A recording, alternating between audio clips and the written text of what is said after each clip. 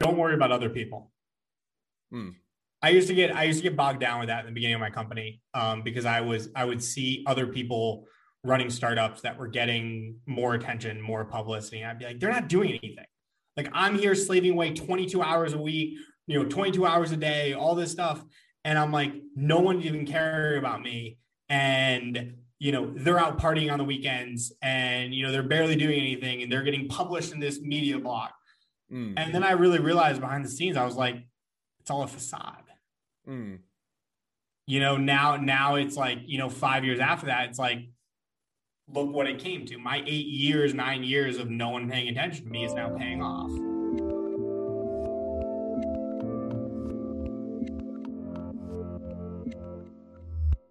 Hey everyone, this is Devin Miller here with another episode of The Inventive Journey. I'm your host, Devin Miller, the serial entrepreneur that's grown several startups into 7- and 8-figure businesses. Coming up on 9 figures on one of them, so exciting. And I've also the CEO and founder of Miller IP Law, where we help startups and small businesses with their patents and trademarks. And if you ever need help with yours, just go to Miller IP Law and or go to strategymeeting.com and grab some time with us to chat. Now, today we have another great guest on the podcast, Nick, and I'm worried I'm going to slaughter the last name, so I'm calling him Nick C, even because the name is much longer. He can tell me how to pronounce it when he joins in just a second. But Nick has been in the music industry for about 9 years, got involved originally as a freshman in high school, lost his dad, was looking to kind of rent a venue for a concert to raise some money for cancer awareness, which is where he lost his dad from. First year it failed, but learned a lot of things from it. And then the second year came back, was much more successful. And by the end of high school, they were doing something like 75 concerts a year. Then went off to college, university, saw that there were still some common problems within the industry, within the music industry, decided that there was a better way that he could solve some of those. So came up with kind of a software solution, started out in 2017, and then has been building it ever since and growing it. So with that much as an introduction, welcome on the podcast, Nick. Thank you. No, thank you for having me, man. So, and I punted because I usually try and tackle last names, but it was one that scared me off. So how do you actually pronounce the last name? So it's a lot easier than it looks. It's Cianfaglione. All right, that does sound easier than what it looks like. So. Yes. All right. Well, now with that out of the way, so take us back a little bit in time. So in high school, kind of a freshman in high school, loss of the dad. Kind of tell us how that first of all, condolences for the loss of your dad, and then tell us how to kind of set you on a trajectory to where you're at today. Yeah, no, 100%. And yeah, so pretty much after that, I got deeply involved in Relay for Life, which was a huge charity event that was predominant in Connecticut, and it definitely is predominant in a lot of other places, but it was very predominant in Connecticut. And my freshman year, we were absolutely getting losing to this other team, and I was like, guys, we haven't I was doing this since probably middle school and stuff like that. And I was like, guys, we've never lost. Like, we've always been the highest donors. I was like, what are we doing here?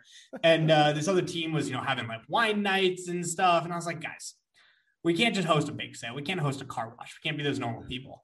And I was like, there's an old music venue in our town. Let's throw a party. And that was how it all started.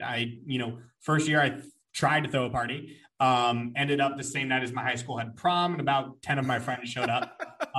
That's probably not the best timing. Hence why I laugh. But if you're going to throw a party, competing with prom is probably a hard way to start out. Yeah, that was definitely not the best way to start out. Looking back, maybe we should have even marketed it as an anti-prom, and really gone all in. Maybe that's where you should have gone. And everybody that did want to go to a prom, you could have had a great party. Yeah, exactly. But went back to school, obviously being a freshman, you're obviously the underdog already. And, everyone kind of looked at me like, oh, look at this kid who completely failed. And I was like, I'm going to show all these kids. And, ended up coming back the next year to the same exact music venue, kind of, got my shit together, started learning, little things about, how concerts work, promoters, the marketing side of things, setting up Instagram pages, reaching outside of just my town, all that stuff. And I ended up, the big selling point was when EDM was on the come up, and I bought about 100 pounds of neon paint powder. And we had neon paint powder, we had fire extinguishers with neon paint powder in it, just the whole 9 yards. Mm. And ended up hosting this massive glow party and ended up selling out in like a week. And I remember sitting there just at the end of the night, and I was like, dude, this was sick. And at that point, I was like, there's no way I'm working, a normal job. At that point, when you're 15, 16, everyone's looking at, the normal high school jobs, the working at McDonald's, working at my town, there was a West Marine, which is a boat store. So like, everyone worked there, working at the local coffee shop or Starbucks or Dunkin'. And I was like, I'm going to host concerts for a living. And that's literally what I did at 16. I opened up my first LLC and I just started, hosting concerts all across Connecticut. And then by the time I went to school, I was like, I need to get into something else.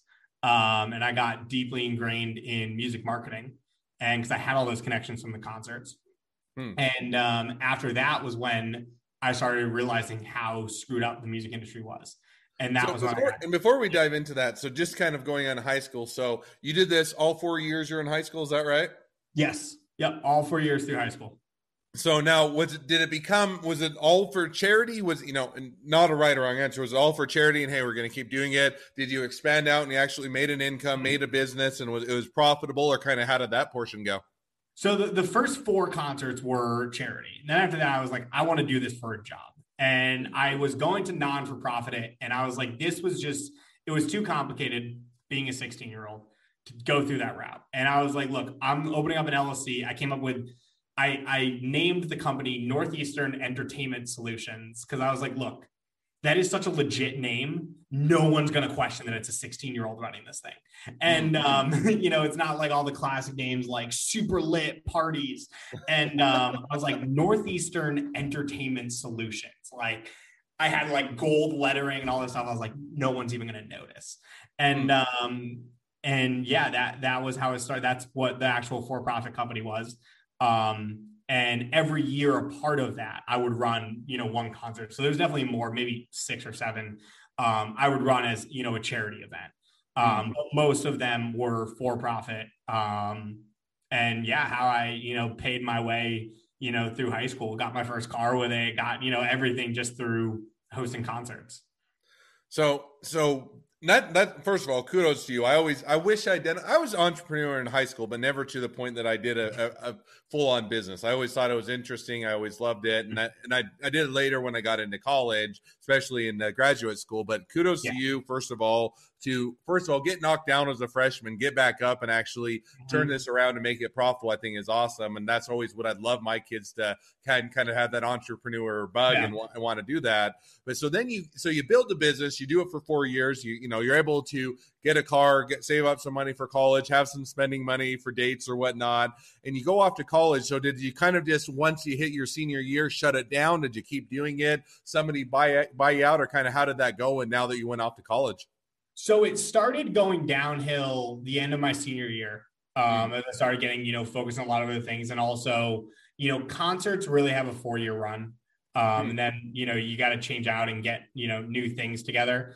And I also learned, kind of my second lesson in business. First one was timing is everything, as I learned with prom. Second lesson I learned is if you chase money, the money won't come. And that was the reason the concert company really started declining for me, because it started turning away from, as I got older and, actually started caring about revenue. That's when it started turning from, hey, let's, just host the biggest concert ever, and whatever we make, we make. And then it started turning into like, okay, how much revenue can we make out of this concert? And that was for me when ticket sales started declining and when things started declining. And I was like, okay, I need to totally go back to the drawing board and figure out what I'm doing. And when I built my second company, I didn't care about the money. And that was when the marketing company grew so quickly for me, because I just chased building the thing with the biggest value. And at the early days of the concert company, I was the same way. I just chased the biggest way to make the best concert ever, not care about how much money I made. And so, yeah, that's why I started getting out of the concerts at the end. Was it just started going downhill, and I realized, I was at my time. I was like, all right, I did this for 4 years. Now it's time to bounce into something else. Because I think, kind of going off that quickly, I think that's the third lesson of entrepreneurship, which is you got to know when to walk away. And I knew at that point, I was like, look, now it's time to walk away. No, and I would caveat it with one thing. I don't think chasing money is anything wrong with it, but it shouldn't be your main pursuit, right? Every Yeah. business, in the end of the day, is still you still need to make a paycheck. You still have to live off of it. And if you're Mhm. in the business, but to your point, if all you're doing is chasing money, meaning, hey, what's the way that I can make the most money? Then you start to lose the passion, loses the fun and the excitement, and then you're not going to perform as well. I mean, that's why, as an entrepreneur, there's people, and I'm probably a little bit in the same camp. The once you build a business to a degree, when it starts to be more of a full-on business, it loses some of the excitement because you're not building things, you're not figuring it out, you're not doing things. And so I think that kind of to add on to that, finding the things that you're passionate about and be able to continue to find a way now, things that you're excited and you're passionate about, figure out how to make money off of it, but not focus on Mhm. that money aspect to the point that now that what you're chasing is the money, not the fun and the excitement. Yeah. So now you go off to college and you say, okay, I've done some successful venues. I'm going to get an education. You're going to, you go and do that for a problem with school, or you see that problem as you continue with school. Now, how did you kind of decide, to get into the next thing of tackling those problems, software solution, doing those type of things? Did you come right out of school? Did you drop out of school? Did you come right out of school? Did you dive into that directly, or did you kind of go work for corporate or work for the man, so to speak, and do that for a period of time? Or kind of how did you make that transition out of school to now what you're doing? Yeah, so I've actually joined the long list of entrepreneurs that have dropped out to pursue their dreams. Mm, Um, and we'll see which list of those I end up in, the list that dropped out and then went back, or the list that dropped out and made it happen. One is much shorter than the other. But yeah, so I got into it basically when I was running the marketing company. I wanted to come up with a tech solution for the marketing company that basically was a data analytics tool. And I mm, had all these other ideas like cool programs and stuff for the music industry, but I'm not a tech guy. And so mm, I hired a development firm to kind of build this tool. About halfway in, we had the tool idea, and then we had the kind of the byproducts of it. And we realized that the main tool was not going to be feasible. We were not able to collect the data we needed. mm, And but the byproducts started getting me curious. mm, And I started looking into that more. And that was when Artist Public started to form, because I was like, this doesn't exist. And really what it was I had to take a step back. I basically looked at all my ideas of cool websites for the music industry. And I was like, they'd be decent as standalone products. But if we built them all into one website, mm, and it was one website that offered all these individual services, now that would be $1 million idea. mm, And so that's what I started working on, was bringing all these things, because they all were basically the same themes. A tech website to help a music artist do this one thing. mm, And I was like, okay, but if we just combine them to do it all, mm. well, then that's the company. It kind of goes back to like what, people get shut down a lot on Shark Tank, where they're like, you have a product, not a business. Mm. Um, By the and way, you know, I love Shark Tank, so thanks for the yeah, reference. I think I've watched every episode, so I was there since the beginning. But yeah. anyway, go not to interrupt your journey with the Exactly. Shark Tank reference. And that's a big point, is like you have a product, not a business. And there's a lot of those things I had were products or Mm, digital services, not a business. And when I put them all together, I was like, okay, now we have a business.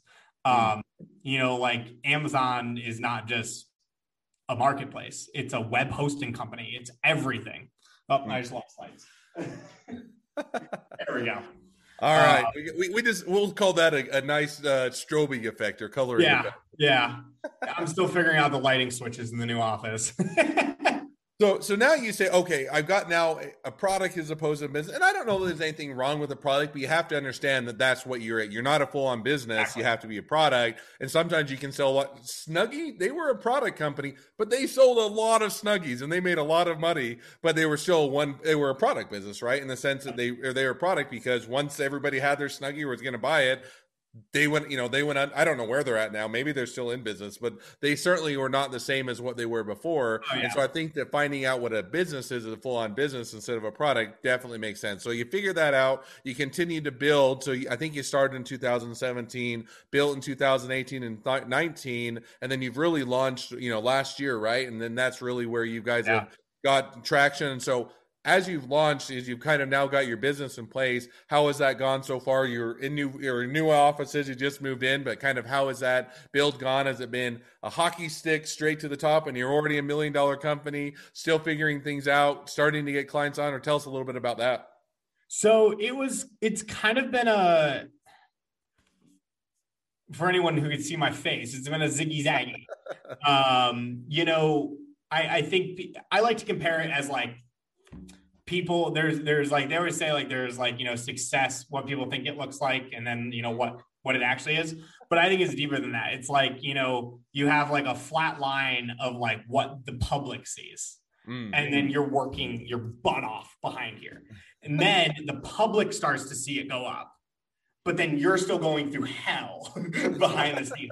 And that's kind of the point that we're at right now. We had between January and May of 2020 was when it was really behind the scenes. It was just starting to get publicized. People were just starting to talk about it. We had a lucky go with an investor off the bat that really, positioned us strong. And then over the past 3 months, now it's been public eye shooting up. And then we're still, in that startup phase. It's literally just been a year since launch. We launched our alpha in January. We launched our beta in May. So it hasn't even been a year since we launched our beta. And so it's been a rocky road, mainly just because of how quickly we launched. And a lot of times with marketplaces, with tech companies, you have to launch quickly. A lot of competition enters very quickly. It's very easy for companies to, there's no IP really in tech on the lawyer side. There's really not a lot of IP in tech. And, it's very easy for people to dupe your platforms. And so, unlike a lot of other companies where you can kind of like take your time to launch, promote, bootstrap, with tech companies and, especially tech marketplaces, there is no time to bootstrap. It's like you got to bootstrap it for maybe 5 months. And then you have to get a lot of capital very quickly, and you just have to grow it very rapidly. And that's kind of the point where we're at right now, where we're in, capital growing, publicity, and then we're trying to catch the platform up to that capital, to the publicity, and, really get it cranking. Because you really have to build a 10-year company in 6 months. And that's the kind of the fun of it for me, in the sense that you have to figure it out, and there's, I think that it's one where, if it was any other way, it wouldn't be as exciting and fun. But I always like, it's always, 10 years, overnight success, 10 years in the making, in the sense that it always feels like everybody's like, oh, this was, you just got lucky and you got overnight success. And it's like, no, if you're to really look back at your journey, you started in the music industry as a freshman in high school. A lot of the experience you built and you gained, and you continued to build on top of that. You went to school, you continued to build on top of that. And then you got the software platform, and then you had to figure out how to make a business as a full business, not as a product. And so it's all of that is kind of, but you only get to see that last 6 months or whatever it is till it takes off and it starts to do well. So, but that's a fun place to be. Yeah, well, it definitely is. So now, as we catch up, that kind of brings us up to today, and a little bit of looking into the future, as you kind of now are in that trajectory of building it, getting as many users, getting, kind of building the platform and getting that, threshold amount of people that make it now sustainable. As you go through that, I always have 2 questions I ask towards the end of the podcast. So we'll jump to those a bit now. So the first question I always ask is, so along your journey, what was the worst business decision you ever made, and what did you learn from it? Worst business decision I ever made was actually when I was probably been a couple recently, but those are I feel like definitely confidential. Don't break any confidentiality. I don't want to get you sued. But the one I know I can say is when I was a junior in high school. It was the first time I was like, this was when it started getting crazy for me, and things started getting stressful with concerts. Because I tried to expand. I was like, look, we host concerts from March through April, and then we host them, or March through the beginning of May, and then we host them September through the first week of December.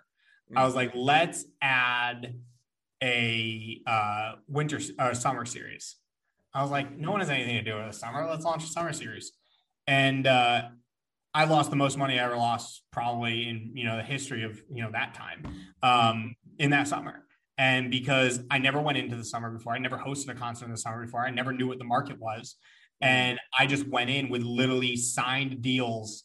I just went hard. I was like, we're going to sign a show every other week. We're going to host a show every other week. And at the end of the year, we're going to host a mini festival. Mm. And everything bombed. And I remember just sitting in, the green room at the end of the festival with the venue owner just breaking down. I was like, I don't know what to do. I just completely bombed. And, it was really just that decision of like, I infiltrated a market that I wasn't ready for. I didn't have any experience in it. I didn't have any research on it. I didn't do anything prior experience. I was like, well, the concerts work in April, so they must work in August. I was wrong.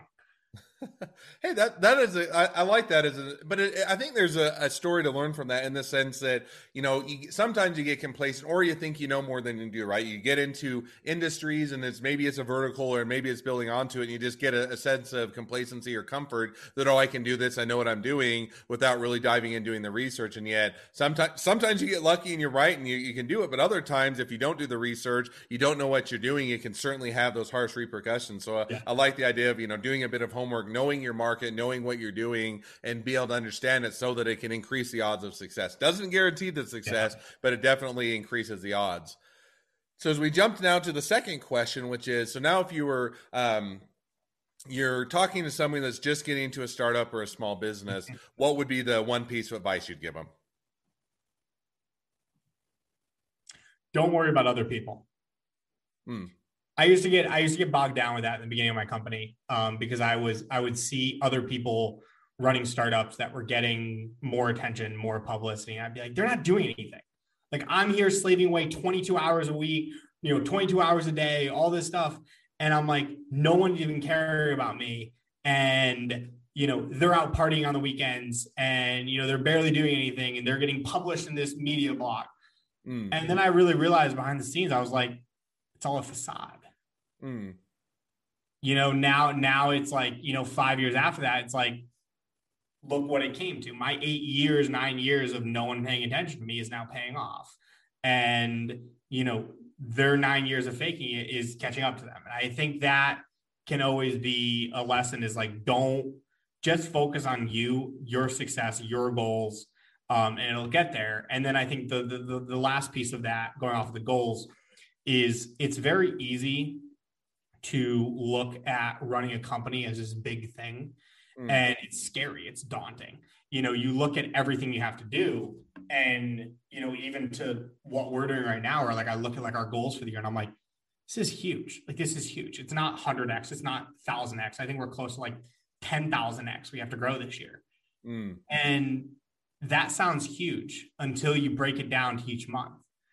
You're like, okay, I just have to be 10% better than last month. I have to be 50% better than last month.